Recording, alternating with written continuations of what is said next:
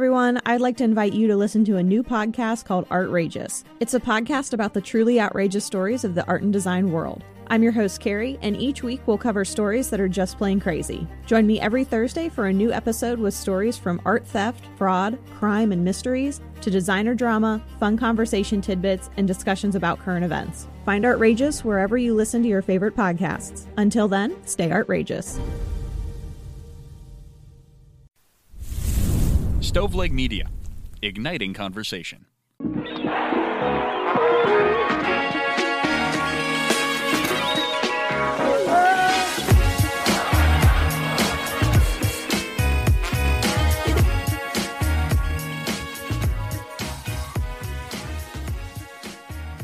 Welcome to the 110th episode of the Pulling Tarp Podcast. As always, I'm your host, Bobby Kuhn, coming to you live from my man cave in Millsboro, Delaware. This week we have Philip Guiry. He spent time with the Idaho Falls Shuckers. He is the former assistant general manager with the Bakersfield Blaze and a former director of operations for the Charleston River Dogs. If you like this episode, make sure to go back and listen to the older episodes. There's something back there for everyone. Definitely some good conversations back there. Would love to give some shout-outs here soon. It's been a while since I've done that. The easiest way to do that, drop a rating and comment on Apple Podcasts. That really helps the business end of things. Not that I'm making a lot of money off of this, but every little bit helps, right? So that helps us drive us up the charts a little bit. So go ahead, drop a rating and comment on Apple Podcasts. I will shout you out here on the podcast and on Twitter as well. Speaking of Twitter, make sure to go follow the designated Twitter account for the podcast at Pulling Tarp Pod.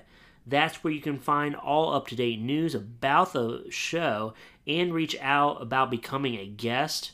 If there's any businesses out there that are looking for unique sponsors, the DMs are open, so go ahead and slide in there.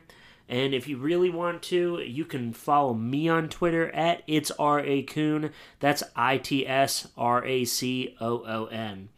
Don't forget, we have merchandise, not a lot, but we do have some. You can now get Pulling Tarp Podcast stickers, coffee mugs, and wall art. Or you can find that in the bio on our Twitter account. Or you can go to teepublic.com. That's TEEPUBLIC.com. With all of that being said, let's chat with Philip Guiry.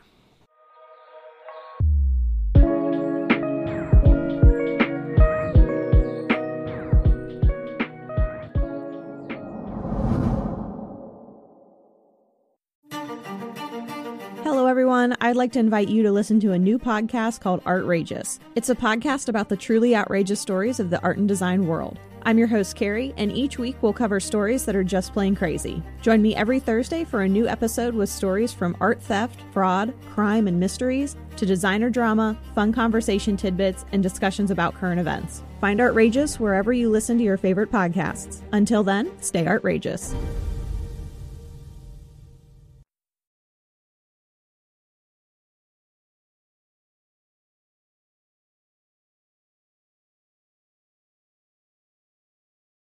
Philip, welcome on to the Pulling Tarp Podcast.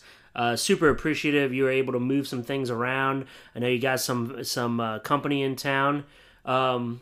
You worked in minor league baseball for a long time, man. You were with the Idaho Falls Shuckers. You were with the Bakersfield Blaze, RIP, and the Charleston River Dogs. So let's start with, what are you up to now, man? Right now I live in Gainesville, Florida, which is close to home. I grew up in Jacksonville. Okay.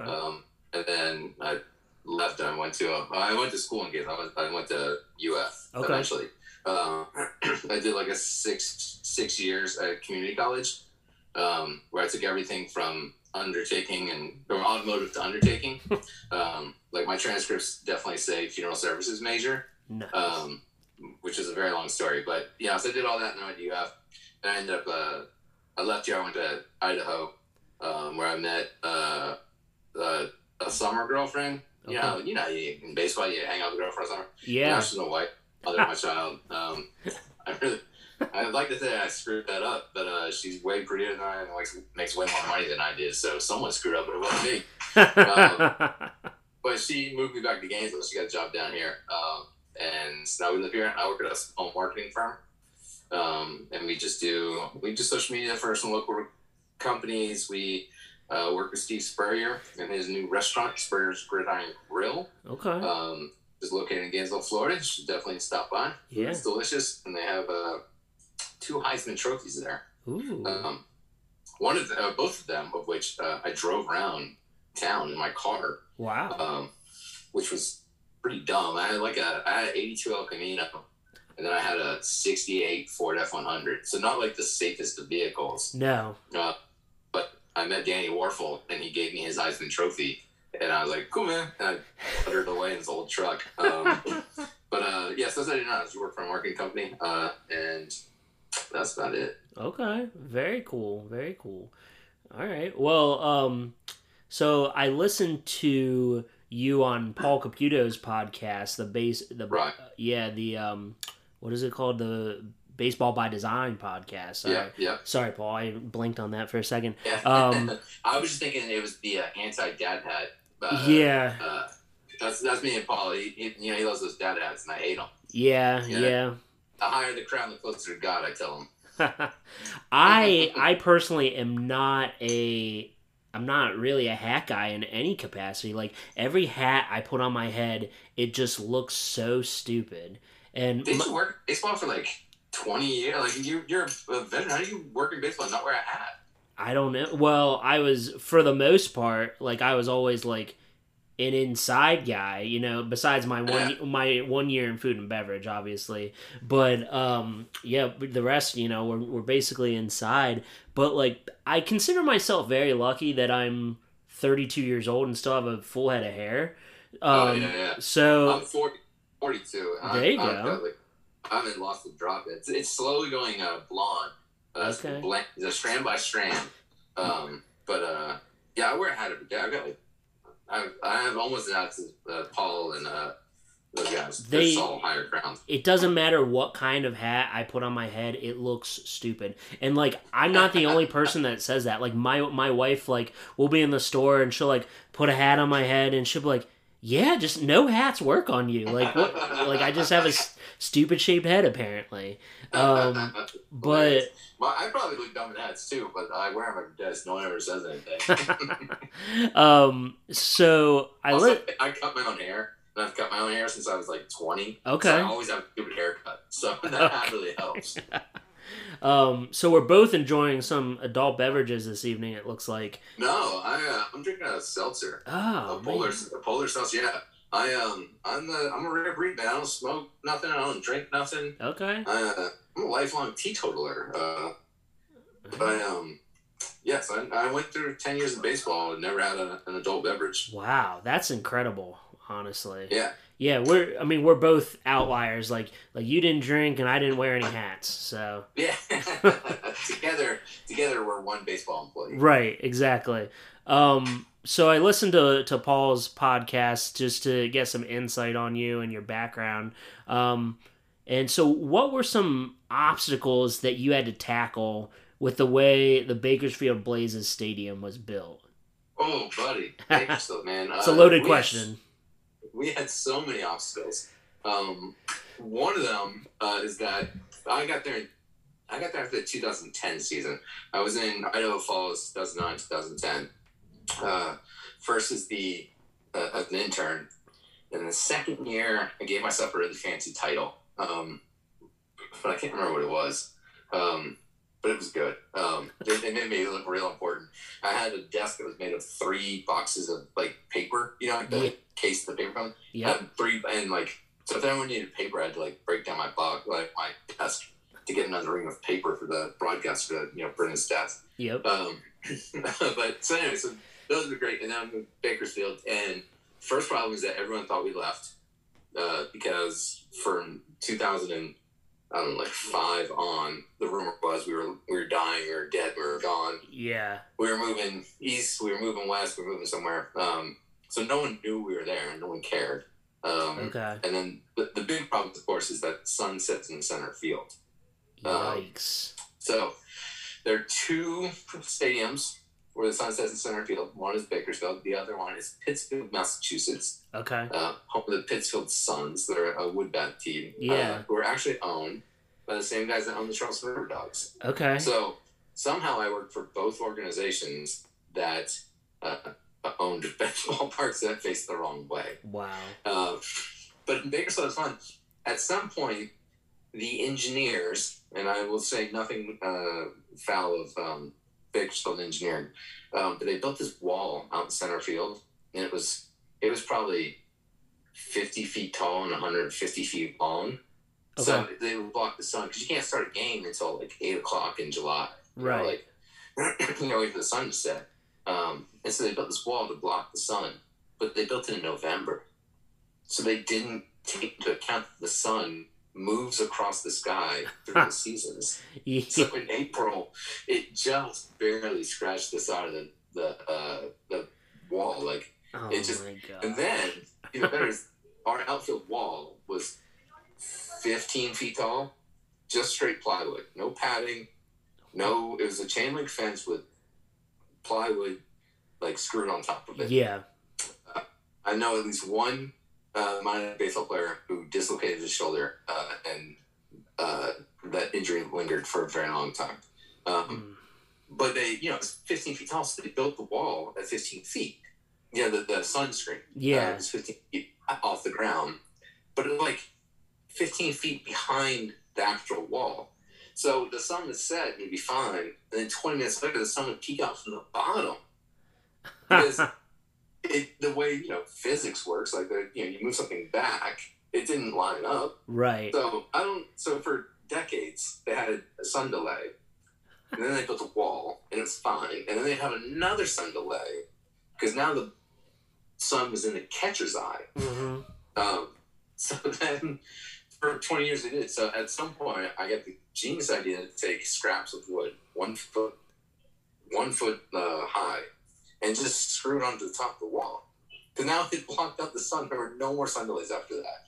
And wow. I was like, I'm an idiot. I don't know why I'm the first person to think like, hey, let's block the sun here. It was just like an inch from home plate. It's just like an inch of the sun come through. Yeah. But it's like laser focused in the catcher and umpire's eyes. Sure. So I was like, just put some wood up there, man. So I put like a foot high piece of scrap plywood along the batter's eye, and it totally worked. Wow. So that was one of the problems. The other problem was, when I got there in 2010, the infield was atrocious. I mean, the lips were out of control. It almost killed a third baseman of the Giants organization. He took a bad hop, they called it. But it took a bad hop off of like a foot lip on the infield. Oh. And hit him in the throat. Jeez. So we got there and we had to completely rebuild the infield. Me, the groundskeeper, and we had a consultant come in. And that was it. It was 3 of us. And we had to dig up the entire infield, level it, lay sod, redo the clay, do a lot of stuff, rebuild the mound. And then I had to go back in the office. I was the AGM, so I had to sell stuff. I had to, sell season tickets and stuff. So I was like, all right, cool, man. We rebuilt the infield, and I told the groundskeeper, now get us a warning track. There was no warning track in the ballpark. What? Yeah, there was in the outfield. There was it's just 3 steps and a bang is generally a wall. Yeah, this was just a bang. There was a 3-foot gravel warning track in the outfield, but that was it. Nothing along the baselines, nothing behind home plate. It was just grass into the fence. Wow. Yeah. Okay. Then the dugouts were small. The team couldn't fit in there, so we had lawn chairs spread out in the baselines.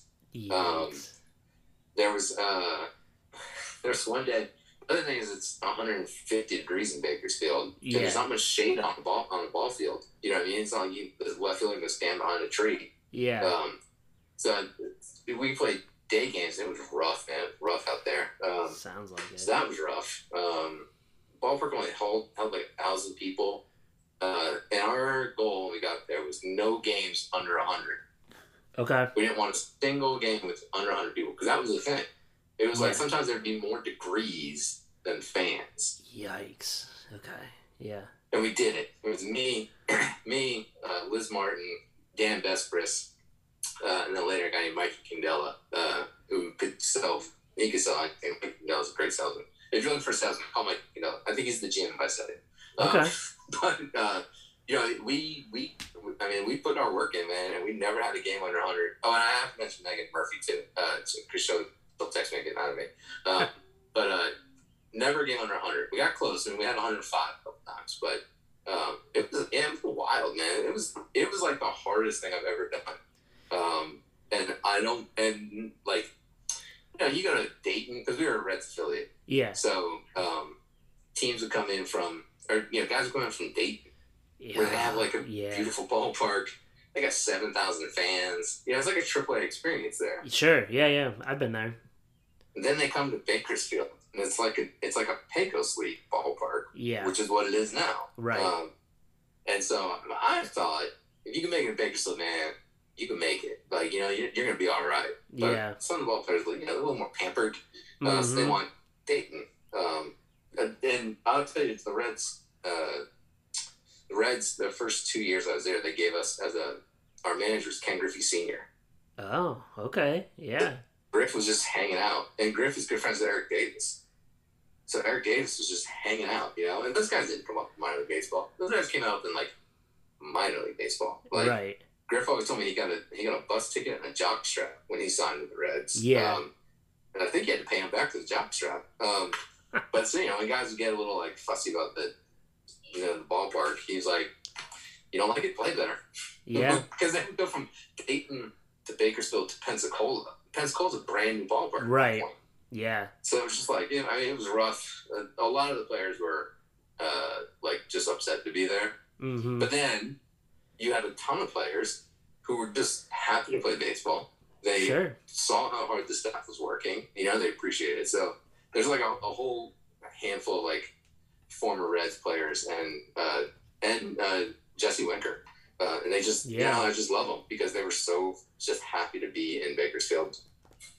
Not that anyone's happy to be in Bakersfield. Right. No, it was the same way in Beloit. Nobody wanted to be there. No players, no visiting broadcasters. Yeah. Nobody really wanted to be there. It was... But and I think that you must have the same experience. Like, but when you are there, like, oh man, if someone says some bad stuff about Bakersfield, I was up in arms, man. Oh yeah. You talk trash about Bakersfield, the whole city at this point, I'm on you. You know what I mean? Like, right, because you can't make it in Beloit. You can't make it in Bakersfield. I got no respect for you. Exactly. Like, people don't understand like the blood, sweat, and tears that we put into those respective ballparks. And for nothing, you know what I mean? Like, you put in that much anywhere else, and you got Dayton at a AAA ballpark. You do it in Bakersfield or Beloit. You do it in. They never did it in High Desert. You try it in High Desert. You know what I mean? Like, you're gonna get nothing back, but it's gonna be so rewarding. Yeah. So you're talking about Dayton and how it's like wonderful, which it is. Don't get me wrong. Their security is garbage, and I'll tell you why. So a buddy of mine, he was actually the first guest on this podcast, and he's actually in Greenville now. So, but South Carolina. Yeah.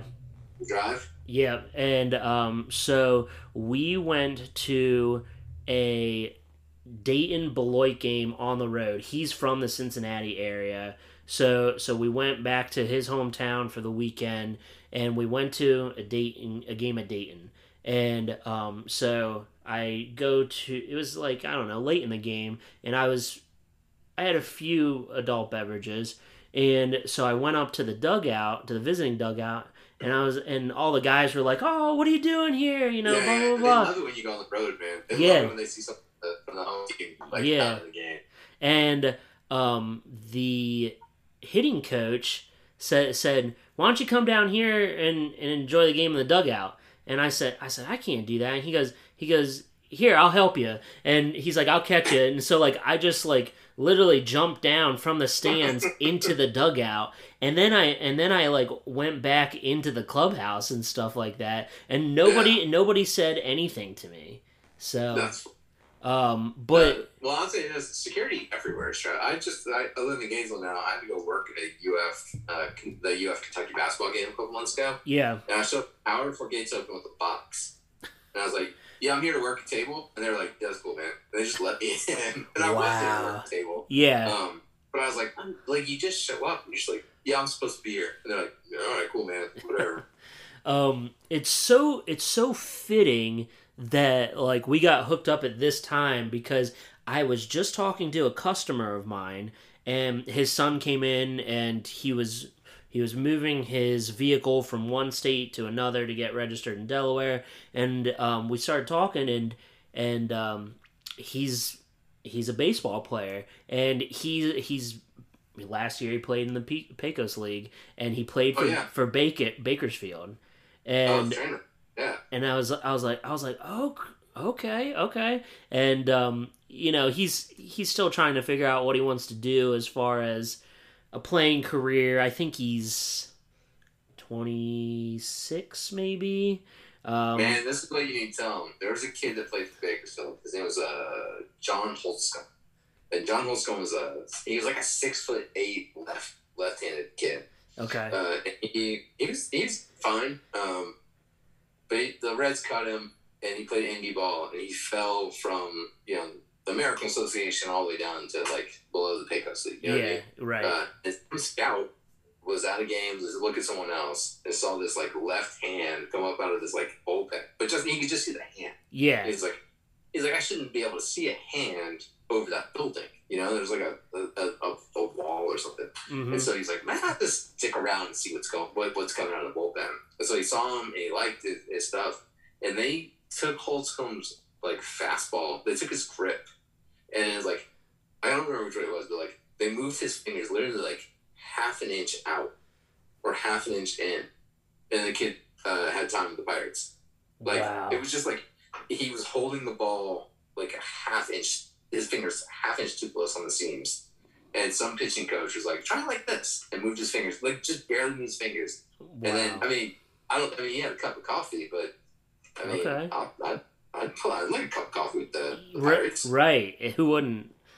Is it true that half of the field was burned for a portion of a season while you were in Bakersfield? Not while I was there. Oh, okay. But that's how they supposedly got their name. That's one of the myths.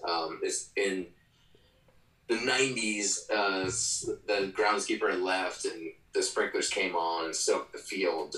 And Visalia's third base coach or pitching coach or something convinced the home team, because, like, the mascot at that point, who was a Dalmatian. No, at this point they're the Dodgers, I guess. So it's Roger Dodger. I don't know. Whoever the mascot was, he stepped on the sprinkler head to stop the water from coming out, but so he just flooded third base side. So they poured kerosene over the infield clay to dry it out, which works. That's real. Yeah.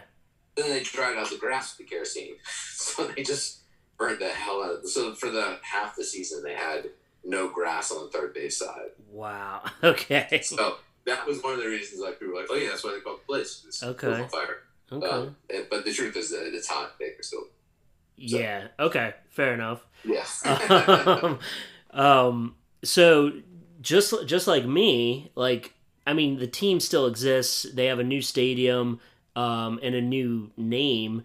But what's it like to have worked for a team that no longer exists? It's kind of weird. Nobody. We talk to people who don't work in baseball or know minor league baseball. Like, they don't know. They don't care. You know what I mean? Like, but, like, you work with people. And it's getting to be. Their last season was 2014, I think, or 2015. Is when they shuttered. So around there. Maybe 2016. Whatever it was, they shut down. You know what I mean? It's like, there are less and less people I know that, who experienced it. And you can, like, some people just, Vic's been the butt of jokes since they invented jokes. Yeah, Beloit too, yeah. Yeah, and I mean, so Bakersfield has got that reputation. It's like people would make fun of it, but like if you worked at the Cal League, if you went to games in Bakersfield, like either that was the worst ballpark you ever went to, or if you went there when I was there, hopefully we talked, because that was part of my goal every night was like, I'm going to talk to everybody in this ballpark. Okay. There's 120 people here. It's 9 doable. innings. Yeah. I'm going to talk to every single one. So I went and talked to everybody. And then after the game, I would stand out front with pocket schedules. And I would hand every single person a pocket schedule and say, hey, come see us tomorrow. I guarantee a win for every game. I never said who was going to win. But, I was like, someone's definitely going to win tomorrow. Come on now. Yeah. Okay. And, and so if you went when I was there, I mean, you definitely saw ridiculous things. And we didn't get the press or promotions that, like, I mean, Charleston obviously gets a lot of press. Sure. The St. Paul Saints do a great job, so they get a lot of, people who do promotions get a lot of, Twitter was like a newish thing at that point. Yeah. And we had one game where we had a cat throw out the first pitch. Okay. How did that go? There was a cat in Bakersfield that saved a little boy's life. Her name was Tara the hero cat. Okay. And like it was on home like video and like the security footage and like this pit bull. Because Bakersfield has like probably the highest percentage of stray pit bulls I've ever seen in my life. Okay. There's just stray pit bulls just everywhere. I don't know why. I've lived in Gainesville. I lived in Charleston for 4 years. I never saw one stray dog, but Bakersfield had a ton of stray dogs. But the pit bull ran up to attack this little boy, and a cat ran out and like drop kicked the dog and scared the dog off. Oh, okay. And so Bakersfield, because I happened in Bakersfield, so we were gonna have the little boy come out and throw a first pitch out. Sure. And then, but it was like an internet sensation at that point. It's like a viral clip. Right. And so I think TMZ called. Somebody called, and they're like, "Are you not the cat throw the first pitch?"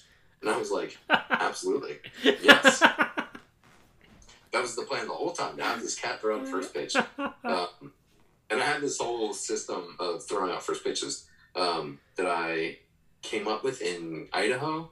I came up with the idea. I had someone much smarter than me, Baby J, I think, that helped me come up with the physics. Because we had Darth Vader come out. Okay. And so I was like, Darth Vader's going to throw out the first pitch, but like, he's going to use the force. Sure. So we had a ball with some fishing line, and there's like, a string, and you walk and pull, and it worked out great. And then eventually they said Darth Vader's not allowed to throw out first pitches. I don't think the characters let him touch the ball or something. Disney won't let him. Yeah. They did say that. Yeah. Yeah, but back in my day, you wanted to have Darth Vader throw out the first pitch. I'll tell you what, I had a whole system set up. So I set that up with the cat, and then like and then we went crazy. We had, because it was 2 hours from LA, so like we had like Japanese TV was out there, Brazil was out there. Like it was a slow news day, so everyone was like, "Go to Bakersfield and watch this cat throw." Okay. Someone kicked the line. It didn't turn out very good. It's one of the biggest disappointments of my life, but it was still fun. Sure. So. Okay. Speaking of Twitter, who do you think still runs the Bakersfield Blaze Twitter account? I know who runs the Bakersfield Blaze Twitter account, and they are in hell. They're in baseball hell to this day, and they'll suffer in hell, and they'll always be in hell, and they can rot in hell. Is it you? It's the broadcaster. Oh, okay. All right. Fair enough. Yeah. But I mean, at that point, like in Bakersfield, no one really, and maybe you have this problem in Beloit. I don't know. I mean, nobody in the Cal League liked us. No one come to our ballpark. Yeah, nobody in Midwest League liked us. Yeah, nobody liked us. And then, because we're all, I don't know, jerks, we're like, oh, you don't like us? I mean, that's, the theme song for Bakersfield is Buck Owens, Streets of Bakersfield.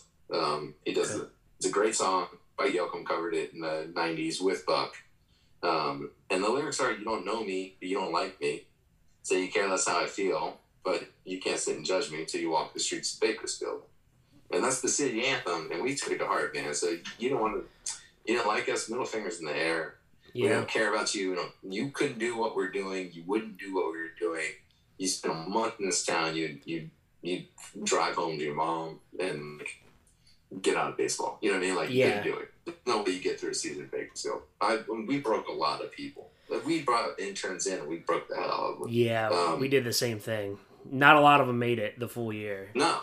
You're right. It's the way it goes. And then the ones who did, you're like, kid, you can do whatever you want, man. Yeah. Like, if you can do this, you can do anything you want. Exactly.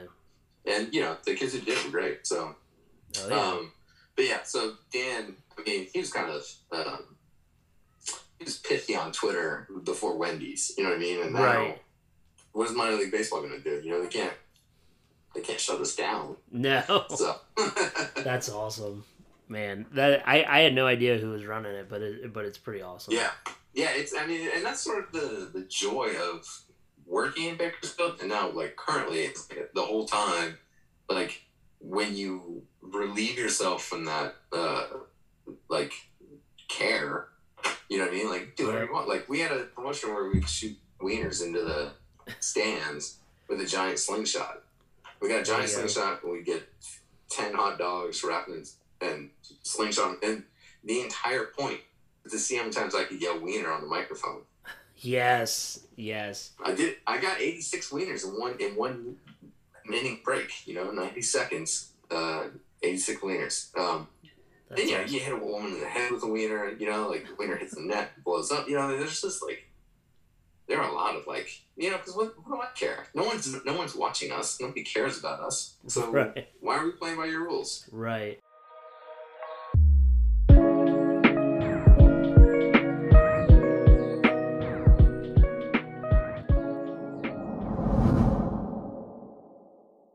At True Crime Cast, we cover the big names and cases that everybody wants to hear. But we specialize in the small-town, unknown cases you've never heard of. If you're listening to True Crime Cast, you'll hear us give the details of each case and our analysis of whether or not justice is served. Find us wherever you find your favorite podcast. Y'all should go ahead and subscribe and join in on the conversation. I'm Jamie. And I'm John. This is True Crime Cast.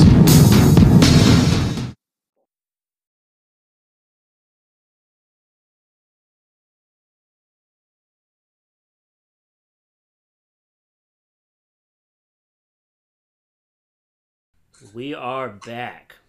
All right. Philip, did you ever work with Chris Bitters in Bakersfield?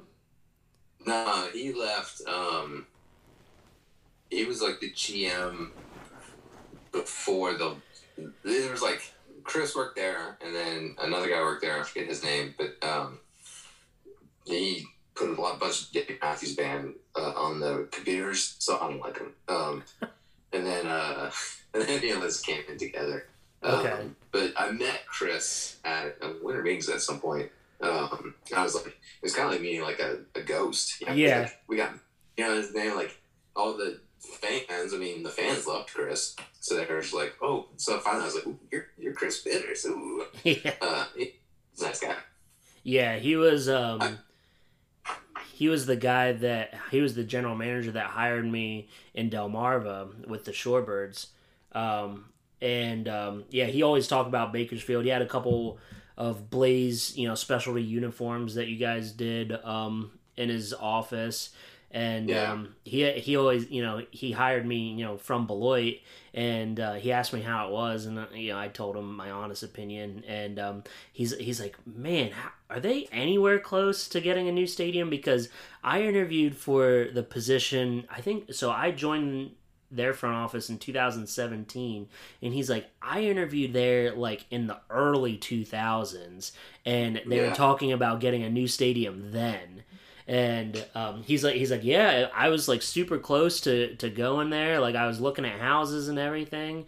And but yeah, I didn't know if you guys had crossed paths in Bakersfield. No, we must have met at Saturday League All-Star game or something. Yeah, but I feel like Chris Bitters, from what I know of him from the season ticket holders and the boosters, if Chris Bitters had like me and a Dan on staff, if he had someone to run through brick walls and not ask questions, he would have been like as successful quote unquote in Bakersfield as someone could be. Because I feel like he had the right mentality and he had the right work ethic. Yeah, but it's hard to operate there if you don't have like a support of other idiots who are right. willing to do that. Yeah, I'm gonna put Chris on blast because so I see him from time to time. I literally live like 20 minutes away from, or 30 minutes probably away from the Shorebird Stadium. So I go there as a fan, and Right. I still hang out with some of the front office staff and stuff like that. So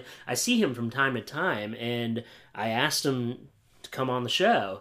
And I've had some other front office staff members come on the show, and he's like, yeah. Like in the off season, just hit me up, and I texted him, never heard back. So Maybe he's still bitter about something. Yeah, maybe maybe. apologize for something. I mean, don't get me wrong. He probably is bitter about something that I did. I don't know what. I'm just playing, but I'm sure he just like was like, oh, I'll text him back later, and just never did it. But well, you should have him on. We can get Chris on there, and we'll get Debris. That's the broadcaster Dan. Okay. That's Chris. He actually runs a really good fantasy basketball podcast. Okay. And he's really good sports betting and fantasy basketball. If you want to make money, follow Dan on Twitter, and you'll figure all this stuff out. I might have to do that. We call him Debris and the G. That was our nickname for ourselves. Okay. All right. But we were trying to get a TBS TV show called Debris and the G. But it never really panned out. But yeah, we'll get a full Bakersfield name on there. We'll murder everything. We'll tell you all the dumb stuff that happened. Okay. All right. Good. So then you left Bakersfield and went to Charleston. What made you leave Bakersfield and move across the country to work for the River Dogs? The same reason that my name is spelled FILLUPG for everything that's not legal in my life. Same reason I've been a vegetarian since 1994. Is a cute girl said, we should do this, and I said, okay. So I left my wife, the girlfriend at the time, wife now, got a job in Charleston. Okay. She's like, and I'm from the East Coast.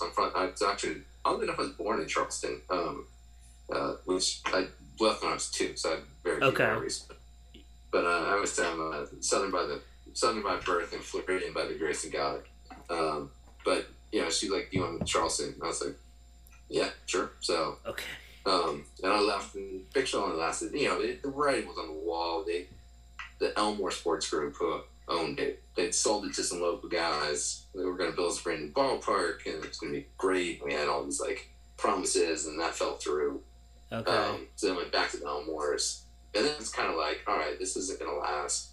Like minor league baseball is already like taking High Desert, taking Bakersfield, moved from the East, and Reds were leaving, so it was like no one really wanted to be affiliated with us. They ended up in Seattle for a couple of years towards the end, and then they almost won the Cal League in their last year. Yeah, they did. Yeah. I wish I'd gone back. I had this brilliant idea. I got a lot of brilliant ideas. I'll tell you what. But one of them was to have a funeral for the Blaze. Yeah. And I was going to take home plate from the ballpark, from San Lan, over to the cemetery, Bakersfield Memorial Cemetery, whatever, and just bury it. And, I wanted to bury everything. I wanted to bury the hats. I wanted to bury bats. I wanted home plate buried, and just get rid of all, like give it a real proper funeral, big procession. Okay. That's what Rick Rubin and Russell Simmons, when they had Def Jam, the record label, they broke up, and then you got Def America, which is Rubin's label, or American, or whatever it's called. But they had a whole funeral for it. They had a whole funeral for the record, and everyone came out for Run DMC was out there, Cool J. Like they had this huge funeral for a record label. And when I was a kid, I thought someone actually died. No, they just stop being a record label. Okay. I was like, we should get a Bakersfield, man. We should bury all this shit. That would have been cool. Yeah, but I wasn't there when it ended, so I followed through. Okay. But anyway, yeah. Okay. So did you ever work for the group that owns the River Dogs now? That's headed. Well, I guess Bill Murray's a part of the group. Yeah. Murray. They're called the Gold Clang.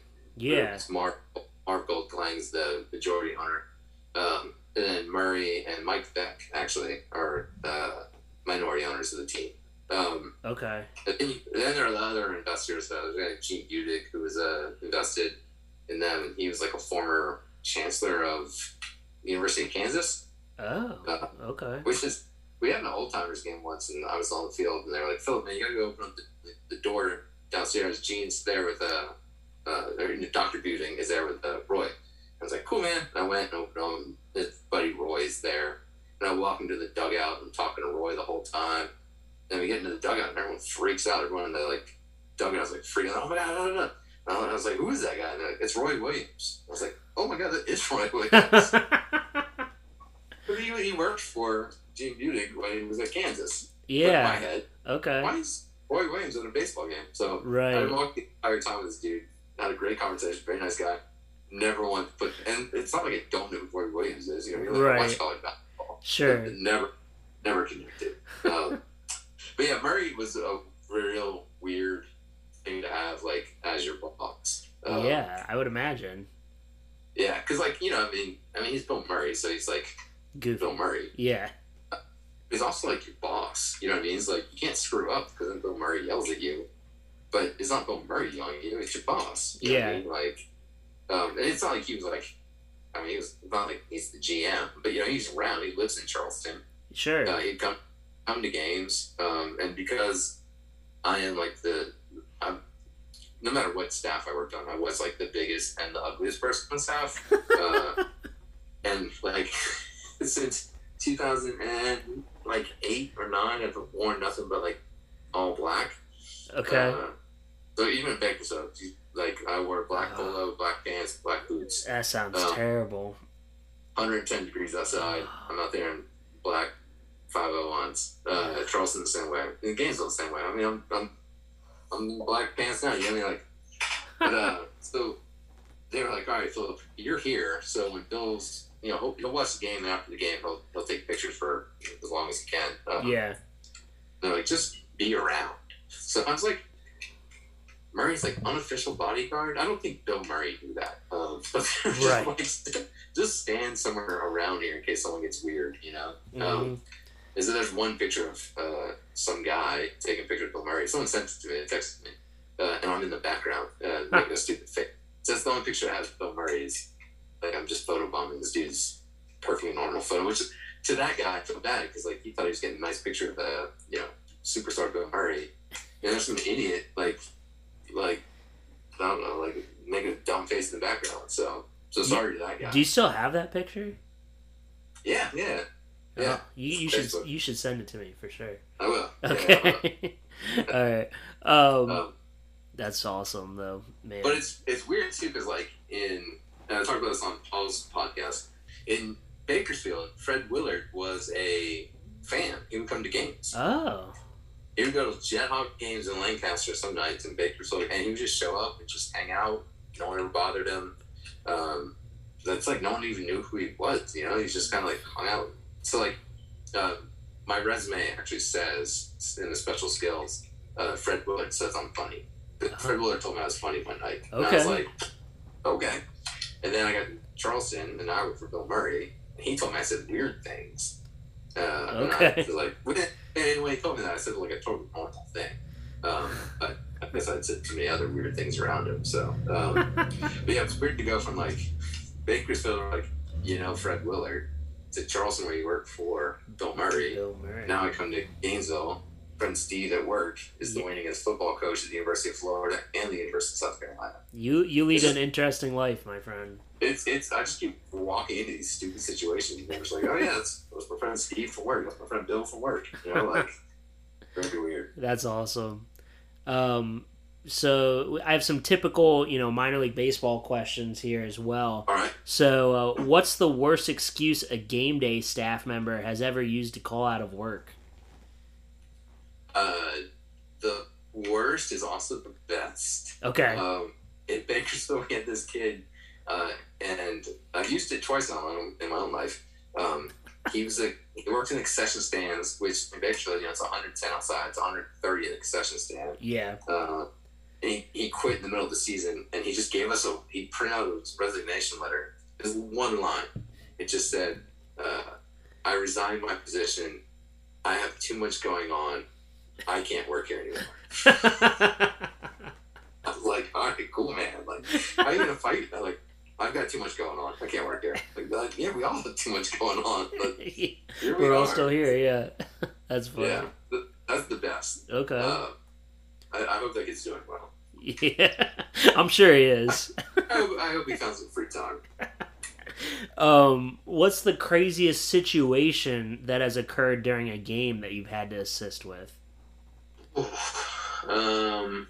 Well, I mean, Bakersfield was like, one time in Bakersfield we had some company that was doing their concourse, they had a table or whatever. Yeah. And I don't think we had radios. At some point, I just got a phone call. I was like, Phil, some guy cut his thumb off. You have to go to the tent. And I was like, okay. So I'll go there. He was like cutting a rope he tied his tent down or something with, and literally sliced like the whole pad of his thumb off. No. So Bakersfield is like notoriously dark. Like the lights weren't standard. Kind of a dark concourse. Okay. Yeah. No, there were no lights in the concourse. Okay. Field lights were too low and not bright enough. But so I'm like out with the flashlight looking, and the concourse was a blacktop. It was like black tar, like blacktop. Right. And I'm like looking for this dude's thumb, and I was like, I looked for and I found like a whole and I had to go get ice in a bag and like put this guy's thumb in a bag and send him to the hospital. Wow. Where they successfully reattached his thumb. So thank goodness. Yeah, okay. You're welcome, thumbless guy. Yeah, dude, you saved a guy's thumb, so... Yeah, I didn't see the Yelp review saying that I was, we didn't get a 5-star for that. But, right, yeah. That was kind of wild. Yeah, it sounds like it. What's the weirdest interaction that you've had with a fan? I don't know, man. In Bakersfield, there was Debris was walking down the concourse and said hello to some guy that he thought was a season ticket holder, but it was not a season ticket holder. It was Nick from the New Girl, whatever that. Yeah. He Jack Johnson, I think his name is. Yeah. Jake Johnson, maybe. Yeah. Jake Johnson. Yeah. But Dan was just like, oh yeah, I know that guy. What's up, dude? And he was like, hey, what's going on, man? And then he got like 4 steps. I was like, wait a second, I don't know that guy. I know that guy from TV. And so Jake Johnson and his friends were there to watch Billy Hamilton. Billy Hamilton was a Blaze for over half a year. Yeah. Fast man alive, I'll tell you what. Just unreal. He's fast in Major League Baseball. Against high A talent, he was really good, yeah. And so they were there to see him. It was like a bunch of dudes from Drunk History. Jake Johnson was like, the New Girl was fairly new at the time. Yeah. But the Drunk History guys were there to watch Billy. And so Dan's, the broadcaster is like, Phil, man, take care of these guys. If they need anything. I'm like, yeah, that's cool, man. I'd never seen the New Girl at that time. Yeah. And so they started talking, and one of the kids went to Gonzaga for broadcasting. And so it was like, do you guys want to come back and call a game? And they did. And so the Drunk History guys showed up, got drunk. Good. Called an entire Blaze game. Jake Johnson gave out his phone number on air so people could text and shout outs, That's awesome. I think the only person who shouted him out was his wife, who was very upset that he gave out his phone number. I just brought him a bucket of beer, man. And they came back that year and then the next year. And so that was just like kind of awesome. Like to just, but then once again, Bakersfield, it's like if the new girl was, calling a game in Lake Elsinore or, Yeah. People would know about it. Yeah. Nobody knew that Bakersfield was like had drunk history on, drunk. That's pretty cool though, because I really like New Girl. I'm actually like rewatching it now. It's like one of those shows that you can watch, you just have on in the background and stuff like that. Brilliant show. And he is one of the best secondary characters on TV. I think he was great, man. And the other two is Benny and Eric. Eric is now the voice of Grizzly on Bear Bears. He does a voice actor. He's like a cartoon. Okay. Now. But yeah, you can get him on. They'll tell you when they went to Bakersfield. Okay. Got drunk on. And the press box in Bakersfield, I should mention, is like it's like a single wide trailer. It's a metal box on top of the grandstand, and the radio booth was just a cubby hole, no door or anything. So on some nights, because the ballpark was so quiet, you could hear the home broadcaster on one side, the visiting broadcaster on the other, and then the scorekeeper and the scoreboard operator in the middle, like shouting obscenities at each other. And so, like, the drunk guys are just drunk. They're just yelling baseball. And it's like, the whole thing was very chaotic and amazing.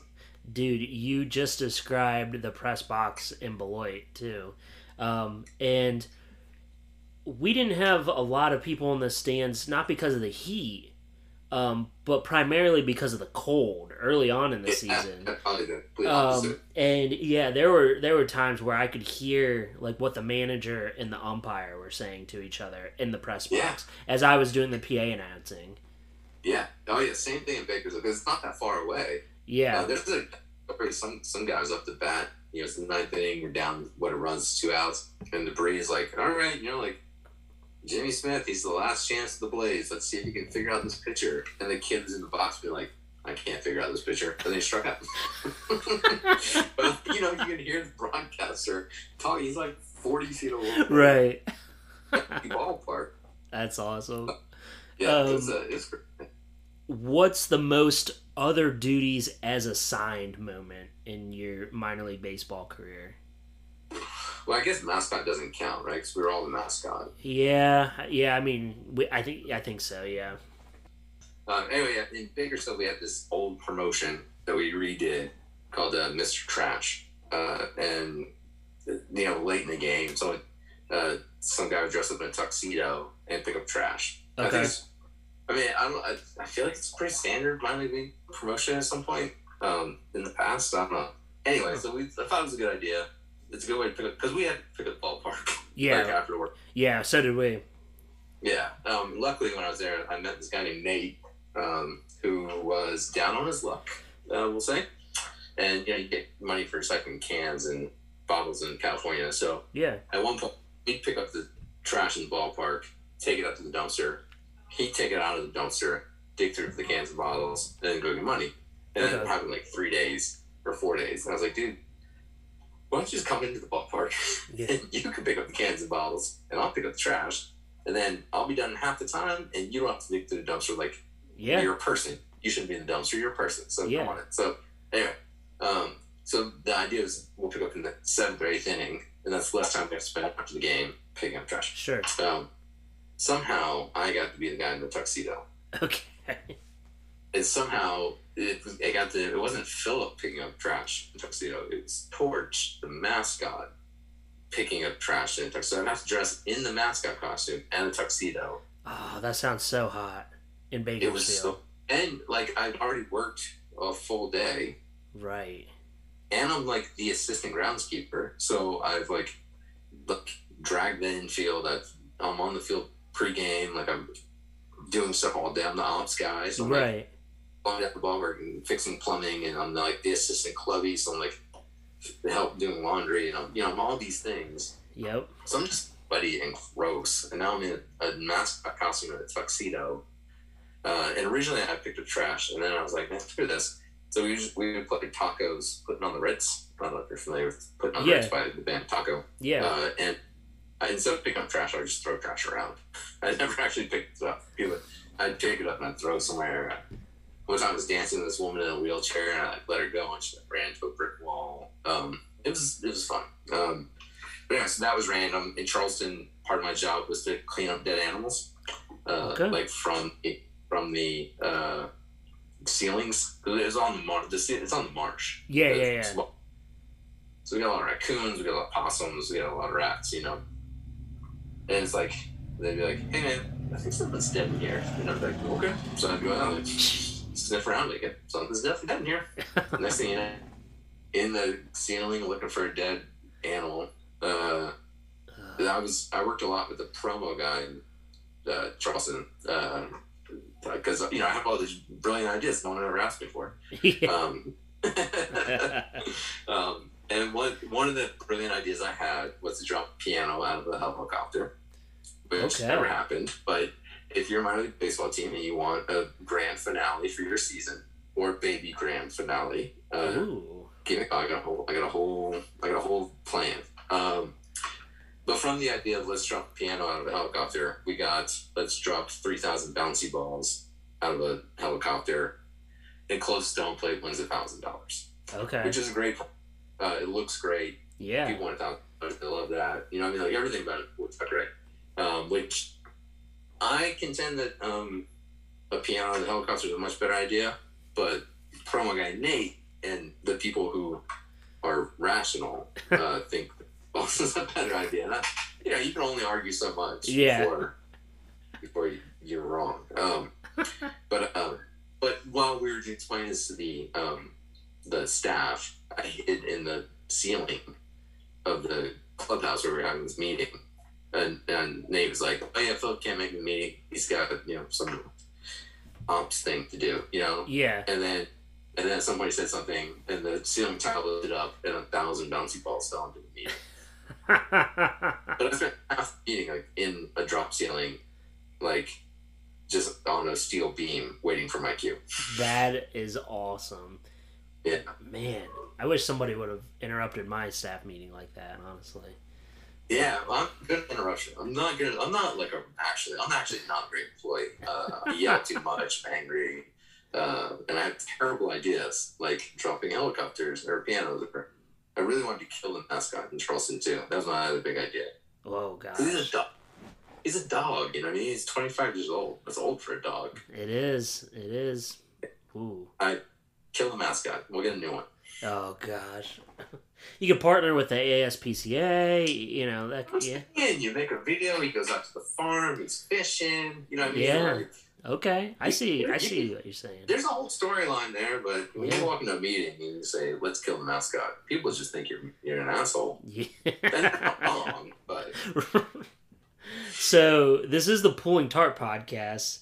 Do you have any wild tarp stories? You probably don't have many in Bakersfield. We didn't even have a tarp in Bakersfield. Oh my gosh. So wow. So... We had home plate tarp and a mountain tarp, obviously. Yeah. And at some point, I convinced the groundskeeper and then the GM, I wanted to get the mountain tarp to look like a rug. I wanted to be like a... Oh, yeah.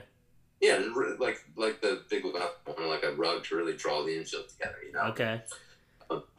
Because it's just a tarp, you know what I mean? Like, you get a banner printed, So we eventually we didn't get a rug. We got a banner of our program salesman. His name is Froggy. Yeah. Everybody loved Froggy. He's like a character. Okay. He got married at home plate. And so we just had this giant tarp of Froggy's face. Nice. And the players loved it. Everyone loved it. So, okay. But yeah, no tarp in Bakersfield. Okay. So no wild tarp stories from Charleston or Idaho? Idaho... I was talking to a friend, David J. He's a broadcaster out in Idaho Falls with me. I don't remember there being a tarp in Idaho Falls, but he tells me there was. But okay.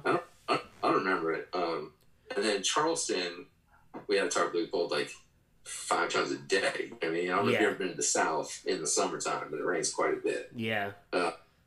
And so I somehow snuck my way into being the guy on the other side of the head groundskeeper. Because, head groundskeeper would just tell you, like, roll it faster, slow down. Yeah. Make sure it's even.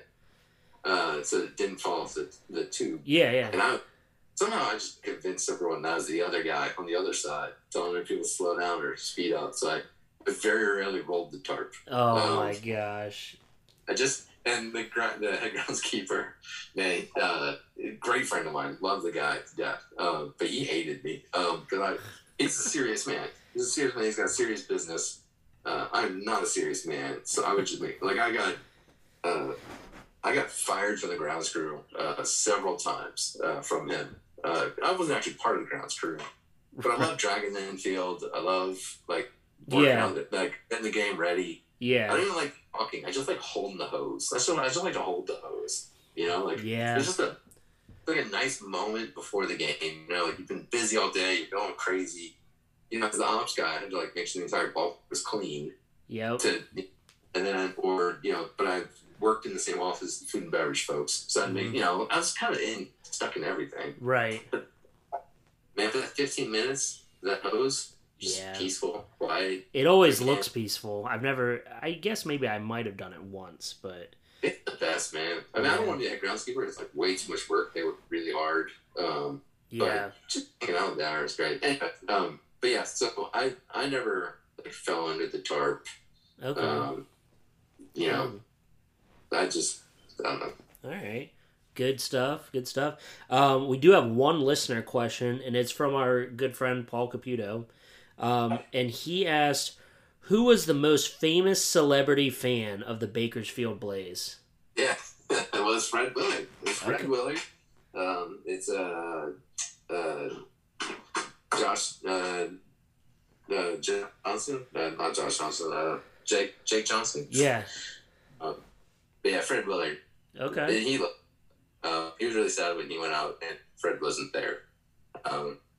But being that close to LA, man, we had all sorts of weird people show up. Dave Stewart showed up one time. Oh. He was somebody's agent. He just showed up and he's sitting down there. Okay. What are you doing here, man? Interesting. That's pretty cool, though. Yeah. Okay. Yeah. All right, Philip. Where can the listeners find you on social media? I'm on Twitter. It's at Philip G1, I think. Yeah. Which is FLUPG. And then I have a Instagram account where I do paintings. It's sort of a side hustle I've been doing for 20 plus years. Okay. They're not good paintings. I want to get that right out the way. They're not good, but they are there. Okay. And they're. I always when people are like, oh, you paint, what kind of paintings do you do? I'm like, I don't know, man. It's kind of it's like folk art. It's okay, kind of but I always explain it. It's kind of like a Roger Miller song. It's bright and happy, but it's all kind of sad. If you if you look past the bright colors and the funny, fun. But then I realized that I'm 42 and nobody knows who Roger Miller is. You know what I mean? I don't know how many people listening to old sad country music other than me. But Roger Miller, he wrote King of the Road. He wrote he's the rooster in Robin Hood, the Disney cartoon. Oh yeah. Okay. What a day. Yeah. That's Roger Miller. Okay. He's got songs that are super. They're all super bummers, but they sound fun. Yeah. These paintings that look fun, but they're all very sad. But that's Philip G. Art. Okay. On Instagram. Okay. Very cool. Very cool. Yeah. And so I know you've listened to a couple episodes at least. I end each episode with the same question. What has been your favorite walk-up or warm-up song in your minor league baseball career, and whose was it? It's a tie, actually. Okay. And oddly enough, it's a tie. It's two dudes who are both in the major leagues now. Okay. Both use the same walk-up song they did in the minors. Ooh, okay. And the Pittsburgh Pirates, their second baseman, Jim Park, played in Charleston with the Yankees. Yankees because literally all of the Pirates were Yankees at some point. Yeah. Jim Park, Diego Castillo, Ben Gamble, All those guys were Yankees. But he had this, and I don't know if it's custom. I don't know if he had it made. He's from South Korea. Okay. So I don't know if this is like something someone made for him or if it's a real song that I just never heard of. But it's like AC/DC's TNT mixed with like sort of like a fast like beat. Okay. But it's just him. It's in the song. It's them going oi oi oi oi, but it sounds like hoi hoi hoi. Oh, okay. So which in Charleston, people love to chant things. You know what I mean? Like, so this like light hitting second baseman would come up, and the crowd would go crazy. And they'd be like, hoi hoi hoi, which I always thought was hilarious because like for all of the Latin American players, like they're watching 7,000 people just yell today. Yeah, right. Yep, you're right. You're right. But you watch the Pirates game and he still uses that walk-up song. Okay. And the other is former Cincinnati Reds farmhand Didi Gregorius. Okay. He walks up to Notorious B.I.G. And he goes, Notorious, because it sounds like Gregorius. Yeah. Okay. This is genius. Okay. Those are my two favorite. And then in Idaho Falls, there's a guy named Malcolm Culver.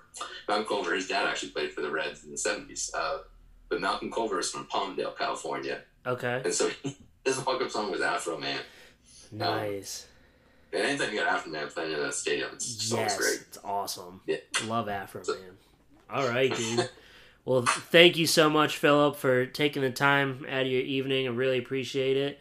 And, just thank you so much for coming on Pulling Tarp Podcast and swapping some fun stories with me.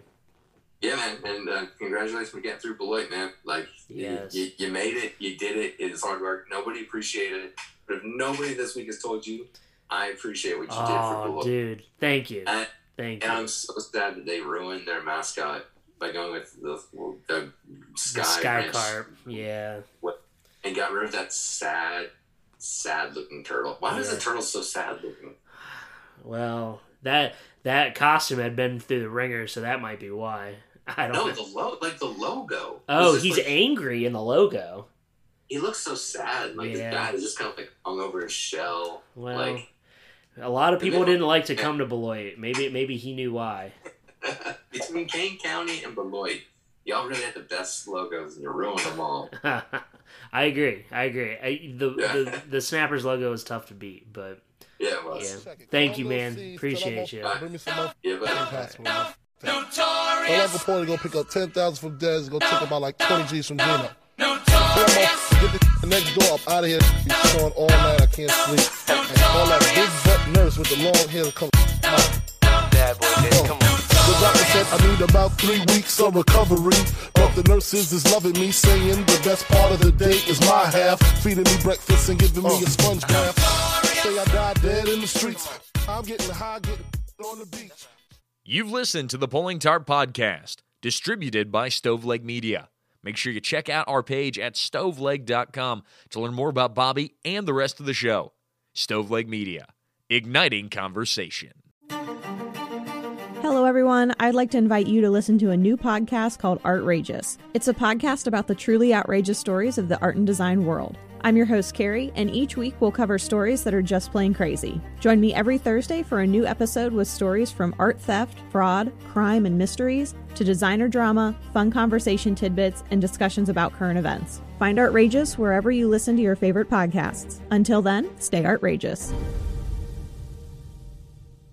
At True Crime Cast, we cover the big names and cases that everybody wants to hear. But we specialize in the small town, unknown cases you've never heard of. If you're listening to True Crime Cast, you'll hear us give the details of each case and our analysis of whether or not justice is served. Find us wherever you find your favorite podcast. Y'all should go ahead and subscribe and join in on the conversation. I'm Jamie. And I'm John. This is True Crime Cast.